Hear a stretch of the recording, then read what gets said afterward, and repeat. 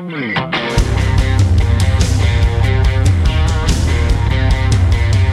to ContenderCast, a global leadership and consumer industries entrepreneurship podcast centered on shining a light on bright ideas. And now, here's your host, Justin Hahnemann.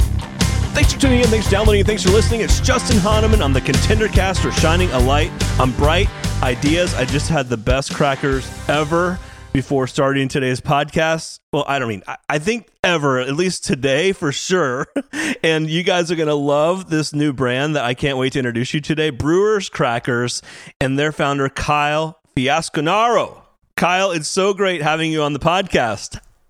Yeah, thanks for having me. Dude, this is so great. And yes, Kyle sent me some samples ahead of time, and I've been snacking on the sea salt crackers, which are so good. And they're amazing. Like, I could do dip with them. And then also there's these honey graham crackers that he sent that I love as well. Like, I love honey graham. Anyways, I should way off topic. This is not about me, but I love it when I get product, and this has been so fun. So Kyle, thanks a ton. So for those who don't know Kyle and Brewers Crackers, you're going to learn a lot today, and you're going to really think this is a cool company, and you're going to want to know where the product is, which we'll tell you about later.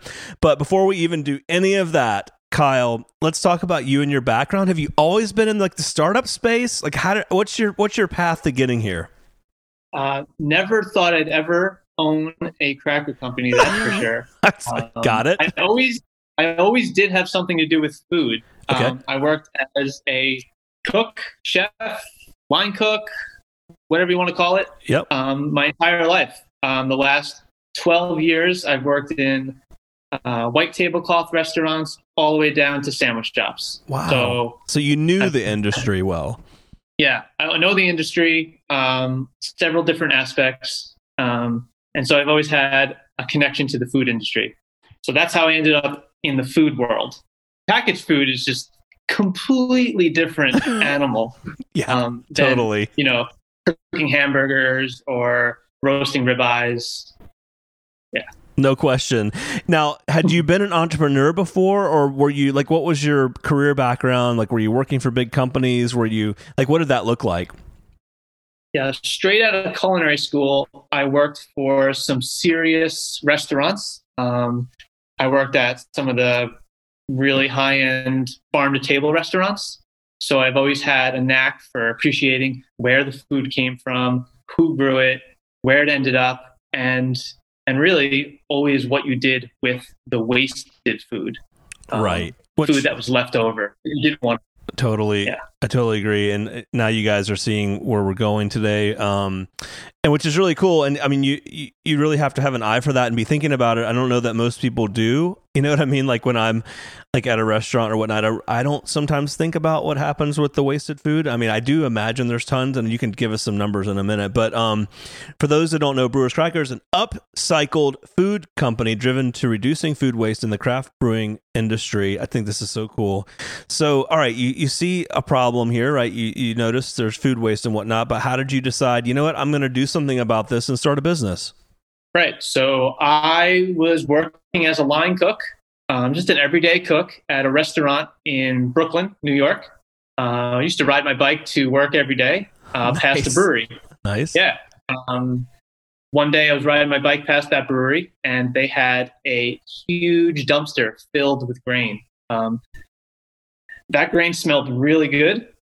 Yeah. And that brewery just happened to share a wall with a Jewish bakery. Wow. And as I was just riding my bike, I see all this delicious grain sitting there from this craft brewery. And then I see this big Jewish bakery, and I could smell, whatever they were cooking, matzah or challah. Sure. They were cooking something. Yeah. And I was just like, that's it. I'm going to grab a bag of this grain. So I jumped into the brewery. I asked the brewers, can I grab some grain?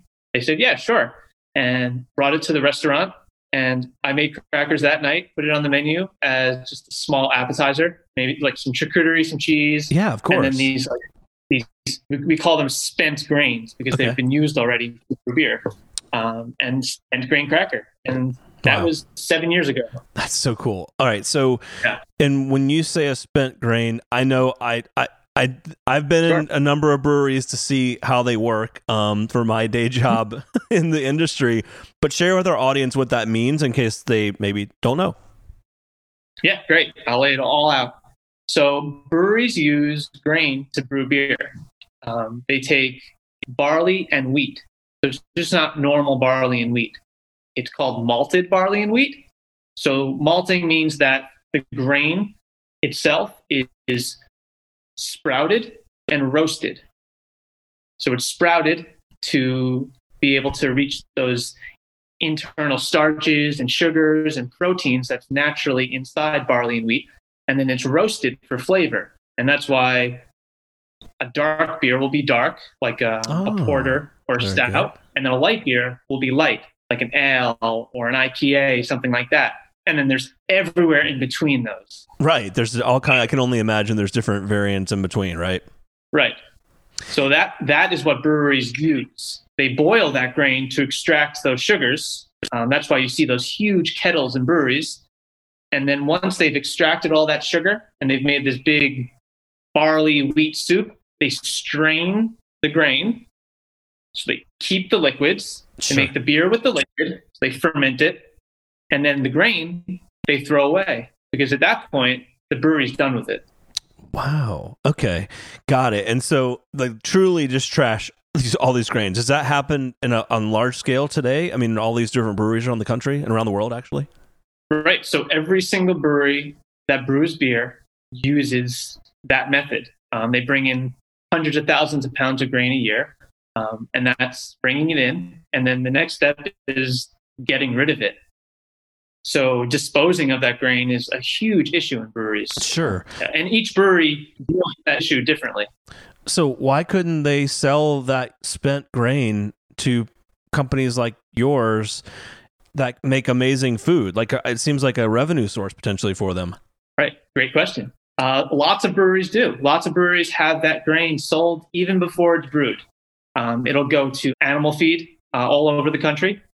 But that's only one part of the brewing world, is those large scale breweries that can sell that grain before it's brewed. There are thousands of craft breweries across the country, speckled all through cities and suburbs, and just so many craft brewers everywhere. And they couldn't possibly contract a farmer to come in and pick up that grain. So a lot of that grain just kind of gets lost in the food system. So that's where companies like me come in and kind of fill in the blanks. Wow. That's really, really cool. Okay. So you said something earlier I wanted to come back to. You said you took some of those grains to the restaurant and made some crackers or bread, right? Crackers, I think you said. How did you know how to do that? I mean, how did you figure that out? I didn't know how to do it. That's great. How did you figure it out? So being a cook, you just kind of like figure it out. So we took the grain, we added some flour, I added some salt, and I think the original recipe had some butter in it too. Always good. And then we just, always good. Yeah, and then I just made a dough, rolled it out real flat, and then I just wrote down everything I did. Okay. And then every time I changed something, I just kept writing down the changes until I got to a place I liked it. And that's how we did it. That's so cool. Yeah. Now, okay, so did the restaurant think, man, we got a new hot seller here? Or were you thinking all along, I'm going to make this into a product once I mastered the recipe? Oh, no way. Never thought it was going to be a product. So it's just a fun hobby. Yeah, we liked it in the restaurant because, bread's expensive. Bread comes from a bakery. Baker puts a lot of time and energy into that bread. They have to sell it to a distributor. Distributor has to sell it to you. So bread's like a lot of time and energy goes into bread. The cracker was something that we can whip up real quick. Sure. And it has a great shelf life. And if we needed them, we could just make them real quick. So it was appeal. And the servers and the staff in the restaurants just love talking about it. I bet. So its appeal was just like ease, shelf life, and just the way it could be talked about and the idea. It was just really easy. Okay, so when was the point at which you said, you know what, I'm going to take this recipe and I'm going to make crackers and package them and sell them? Like, what was the first step along that path? Right. First step there was I had So that was the first crackers were made in Brooklyn. I had moved with my now wife to Boston, Massachusetts. Her cousins own a sandwich shop. They said, hey, listen, we know being a line cook isn't the easiest job in the world. Come work with us at our sandwich shop.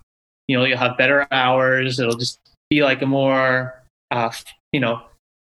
chill way of life. So I said, okay, sure. I had ended up making them the crackers. They said they love them. And they said, you know what? You should make this a product and sell it. Ooh. And for some reason, I thought that was a great idea. I think it is too. But then I got my brain got going. I was like, wow, I really use a lot of this grain. Maybe this can be my life's work. Like I can fight food waste, get all the grain from all the breweries and turn this into like this huge global movement. So that was the big picture idea. I love that. So they suggested you do this. You knew how to make product, which is good. How did you figure out though the first step? And did you already have like one that was going to be the go-to? Was there just one flavor at first and then that was going to be what you started with? Or how did you solve that and figure out packaging and that kind of stuff? Exactly. Yeah. I had one flavor and I called it the original. Oh, very nice. Yeah. Very original. Yeah. Right. Then the second flavor came, we were working at the sandwich shop and we had a lot of sesame seed buns from the sandwiches we used to make. So I used to save all the sesame seeds all month long that would fall off the buns. And then that became the second flavor, was the sesame. Wow. I didn't have to buy sesame seeds. That's kind of cool idea. I mean, who would have thought? I mean, most people probably throw the sesame seeds away. I don't know. I'm just thinking, usually it's kind of messy, like you just throw it in the trash. Yeah. What a cool idea. We just had so many, I just couldn't bear to see them get thrown away. So box after box after month, I would have probably about a gallon of sesame seeds. That's awesome. And that became the second flavor. Okay, so what about packaging? So did you have somebody to help you with that, or was it at first very rudimentary, or what did that look like? Packaging was super rudimentary. It was a plastic bag. Plastic bag, I was going to say, with a little tag stapled to it. Plastic bag with a sticker, and then I wrote on the sticker what it was. And I sold those on the shelves of the sandwich shop. The first day I put them on the shelf, I thought we were going to sell at least 100 bags. We sold 2. 2? not a good start. When people didn't know what it was, man. It's a busy sandwich shop. I mean, there's over 1,000 people walked in the sandwich shop that day. And we maybe sold 2. Maybe. So super confused. Definitely like upset. Probably more confused though. So after that, we started our hardcore sampling of the crackers. Yeah. That's all you have to do. I mean, like as I said, when we got on, I was eating one, which I won't do now because I won't be able to talk. But I mean, it's like once you try it, it's where are these? I'll buy these. You know what I mean? Like I'm sure. And then once you get people hooked, it's where do I just get them next time I'm in here again, right? I mean, yeah. So the packaging was it evolved. It went from that plastic bag, and then it went into kind of like a brown crafty bag with a little window so you can see the crackers. That's nice. And then eventually I went to the supermarkets and I was like, what are other people doing? Yep. And then I kind of just did what other people were doing. I knew if they were selling crackers like that, I can sell crackers like that. And that's kind of where I kind of learned about packaging, about who did it before me.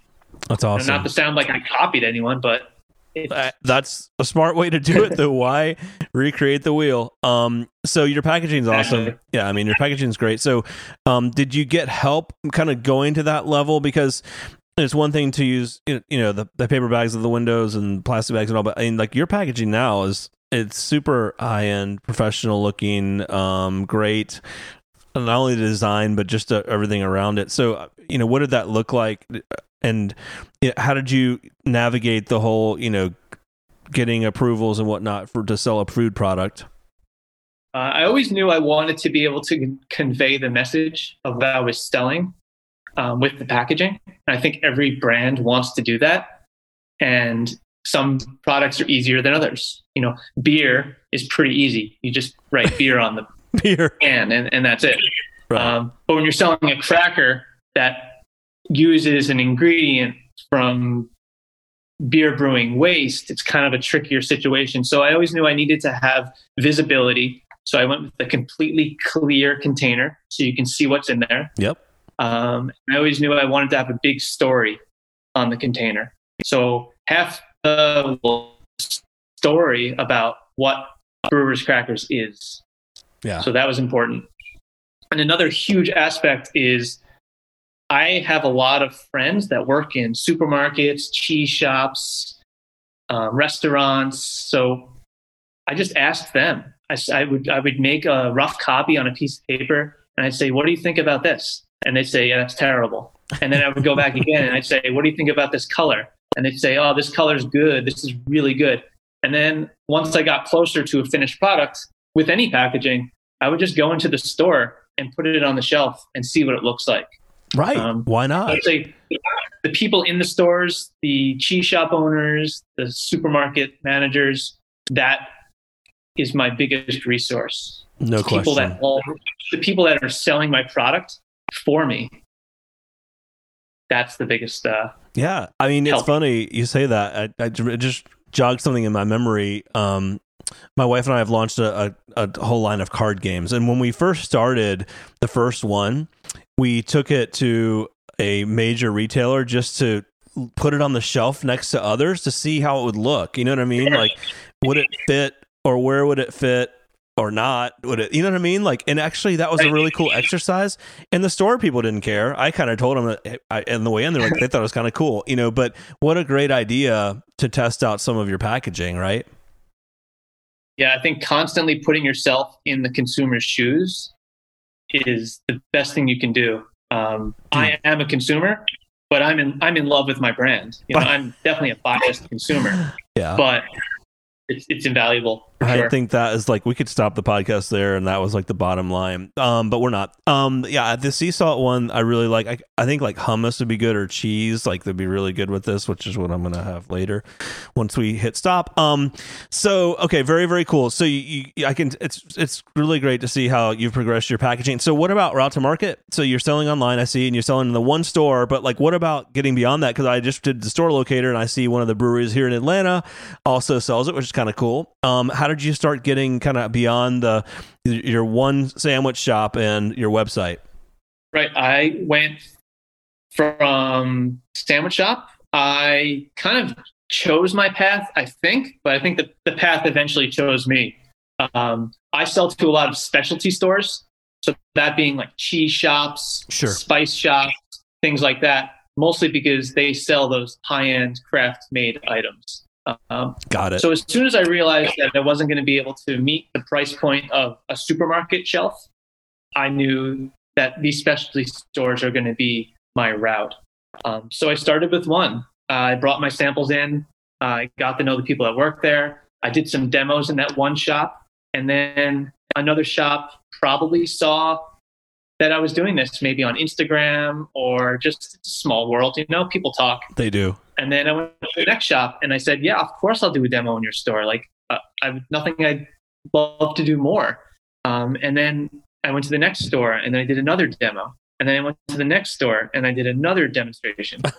Jeez. And I guess probably 2-3 years of just that process of just going to a store and just giving them support, talking to customers, giving out samples.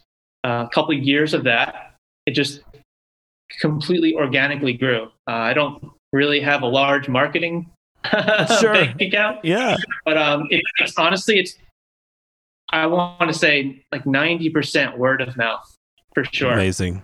Yeah. And I hope all our listeners heard that. 2 or 3 years, not 2 or 3 weeks of trying it, 2 or 3 months, 12 months, 2 or 3 years. I mean, guys, if you have an idea, you got to stick with it. I mean, it's very rare that you have a 2 or 3 week, 2 or 3 month success, right, Kyle? For sure. Yeah, it's a lot of work. What about production? So again, you're making this, you're collecting seeds and making crackers, but now, I mean, you've got a lot of crackers being made. So did you have to shift how and where you manufactured? Absolutely. Yeah. I feel like I'm constantly shifting manufacturing. So I started in the back of that sandwich shop. That's where things kind of quickly got out of control. I realized I can only make 2-3 cases a day. I just ran the numbers. That's just not got enough. out of control. That's not enough. No, that's not enough. So I moved to a community kitchen. So it's a kitchen in Boston that supports small companies just like me that need to grow for about a year or two. And then, you move on to the next stage. So I was there for about a year in this community kitchen. People were making crab cakes. People were making bone broth. There were food trucks. That's cool. A crazy situation in Boston. So that was amazing to help me get to the next level. Quickly after that, I went to a shared kitchen that was specifically made for making large-scale bakery goods. So they made burger buns, they made brownies, they made some crackers. So that was the next big move. I went up there, I met the team, and I had 8 people working for me that made crackers. Wow. And first time we made crackers up there, that's in Vermont. We made crackers once every 3 months. And I was so scared that I wasn't going to be able to sell those crackers. We made so many crackers. Oh man. And I'm sure anyone that's listening that's had a inventory, like a manufacturing inventory situation has that like moment. You see all that and you're like, oh my God, it's never going to sell. I'm going to have to throw all this out. It's a waste. Yeah. But then so the second I saw that, that was the kick in the ass I needed was having that much inventory to say, oh, here we go. This is my job now. Right. So at that point, I quit my job and I sold the crackers. That's so cool. We did it over and over. And now we bake every single day. Oh my God, every day. That's so cool, man. What a cool story. Again, for those listening, like this is why I love this podcast. Like you get such cool stories like this. Amazing. All right. So what does the year ahead look like? Like as we're coming into a new year, any special things you're focused on? I know from a product perspective, you tried to keep your focus narrow on the flavors and whatnot. How do you think about that? Absolutely. We used to have 4 flavors of crackers. We've narrowed it down to 2 flavors. We have a sea salt flatbread and an everything flatbread. Yes. We saw that people wanted flatbreads. People were buying flatbreads. So I said, we're going to do a small shift from crackers, small kind of bite-sized crackers into flatbreads. And we're going to make it super high quality. The spent grain is at the forefront of the cracker. There's tons of it in there. So every cracker is super malty, like a slight sweetness, but it's all like that natural barley and wheat sweetness. And stick with those 2 flavors. I don't want 30 flavors. I don't want 10 flavors. I want people to say, I want that one or this one. And that makes my life much easier for like quality standpoint, production, inventory, so those are the crackers. And then we're coming out with this month, Brewers chips, which is super exciting. So, all right, will they be potato chips or will they be crackers as chips? Do you know what I'm saying? Right. So it's more like a cracker. It's more like a pita chip, actually. Oh, okay. That sounds amazing. So make individual pitas, bake them, cut them, and then dry them out. And same concept as the crackers. Tons of spent grain in there. And we'll have a rosemary flavor and we'll have a sea salt. Again, 2 flavors straight up the middle. You want something a little bit flavorful, you get the rosemary. Something to use with dips, you get the sea salt. Yeah. And I think the chips is just an opportunity to spread the idea of upcycling and fighting food waste to a completely different type of consumer. Maybe someone that shops at, a liquor store, or they buy their beer and they would buy some chips. Maybe now instead of buying like some potato chips, they can buy something a little bit more thoughtful. And learn a little bit. Sure. I love that. Wow. Well, speaking of learning, you've had a lot of lessons learned, I'm sure, in the path to where you are today. You've got so much growth in front of you. What would be, 2 or 3 lessons learned you'd share with our listeners as far as being an entrepreneur in this space and building a food brand? I would say keep it super, super simple. That's coming from me. That's a guy that's taking a food waste product and turning it into a cracker, which is super complicated. But as far as packaging, recipe, product, I'd say keeping it as simple as possible is going to be your best way to enter the marketplace as a familiar product. I think keeping your product super familiar to people is important. New products are fun and everything, and it's cool to have packaging and make it look like it's a piece of art, which it is. Designers are involved, but if it's so outside the box, consumers might not be able to grasp it as well. So keep it super simple. Totally agree. Yeah, I like to think my brand looks like it's been around for 10, 20 years. It does, but it tastes so good. I really love it, and I'm so glad you shared that with me. Kyle, share with our listeners where they can find you, how they can connect with the brand, etc. Yeah, you could go over to our website at brewerscrackers.com, and you could actually buy them there. You could buy the crackers, and then soon you'll be able to buy the chips there. And you should be able to, depending on where you are in the country, you could go on our locator map, and we're in all 50 states. That's amazing. I mean, seriously, we didn't even talk about distribution and whatnot, but has that been a big challenge for you, or what does that look like? Distribution seems like it's going to be a really, really, really big challenge. But not yet. You can still manage it. Right. I found if you just find a distributor that you like and a distributor that you trust, that may be more valuable than having 10 distributors. I think that's something I think, when you come back on, like in the next year or so, it'd be fun to explore that with you, because I'm sure that will evolve as you get even more volume. And, your cracker has like a little bit of the wheat or barley smell to it too. I like that. It's kind of cool. Yeah, or maybe that's just my mind thinking that it does, like a beer factory, but brewery. Dude, it's been so great meeting you, Kyle. Thanks so much for coming on the podcast, and I hope you'll come back down the road and share some of your other stories with us. Yeah, I hope to come back soon and show you how I've grown. The ContenderCast is sponsored by Henderson Shapiro Peck and powered by Contender Brands. You can download additional ContenderCast episodes directly via Apple Podcasts, Google Podcasts, Amazon Music, Spotify, iHeartMedia, YouTube, and other preferred podcast platforms. If you would like to be a guest on the ContenderCast, connect with us at contendercast.com. This is Brian Benson reminding you that every winner started as a contender.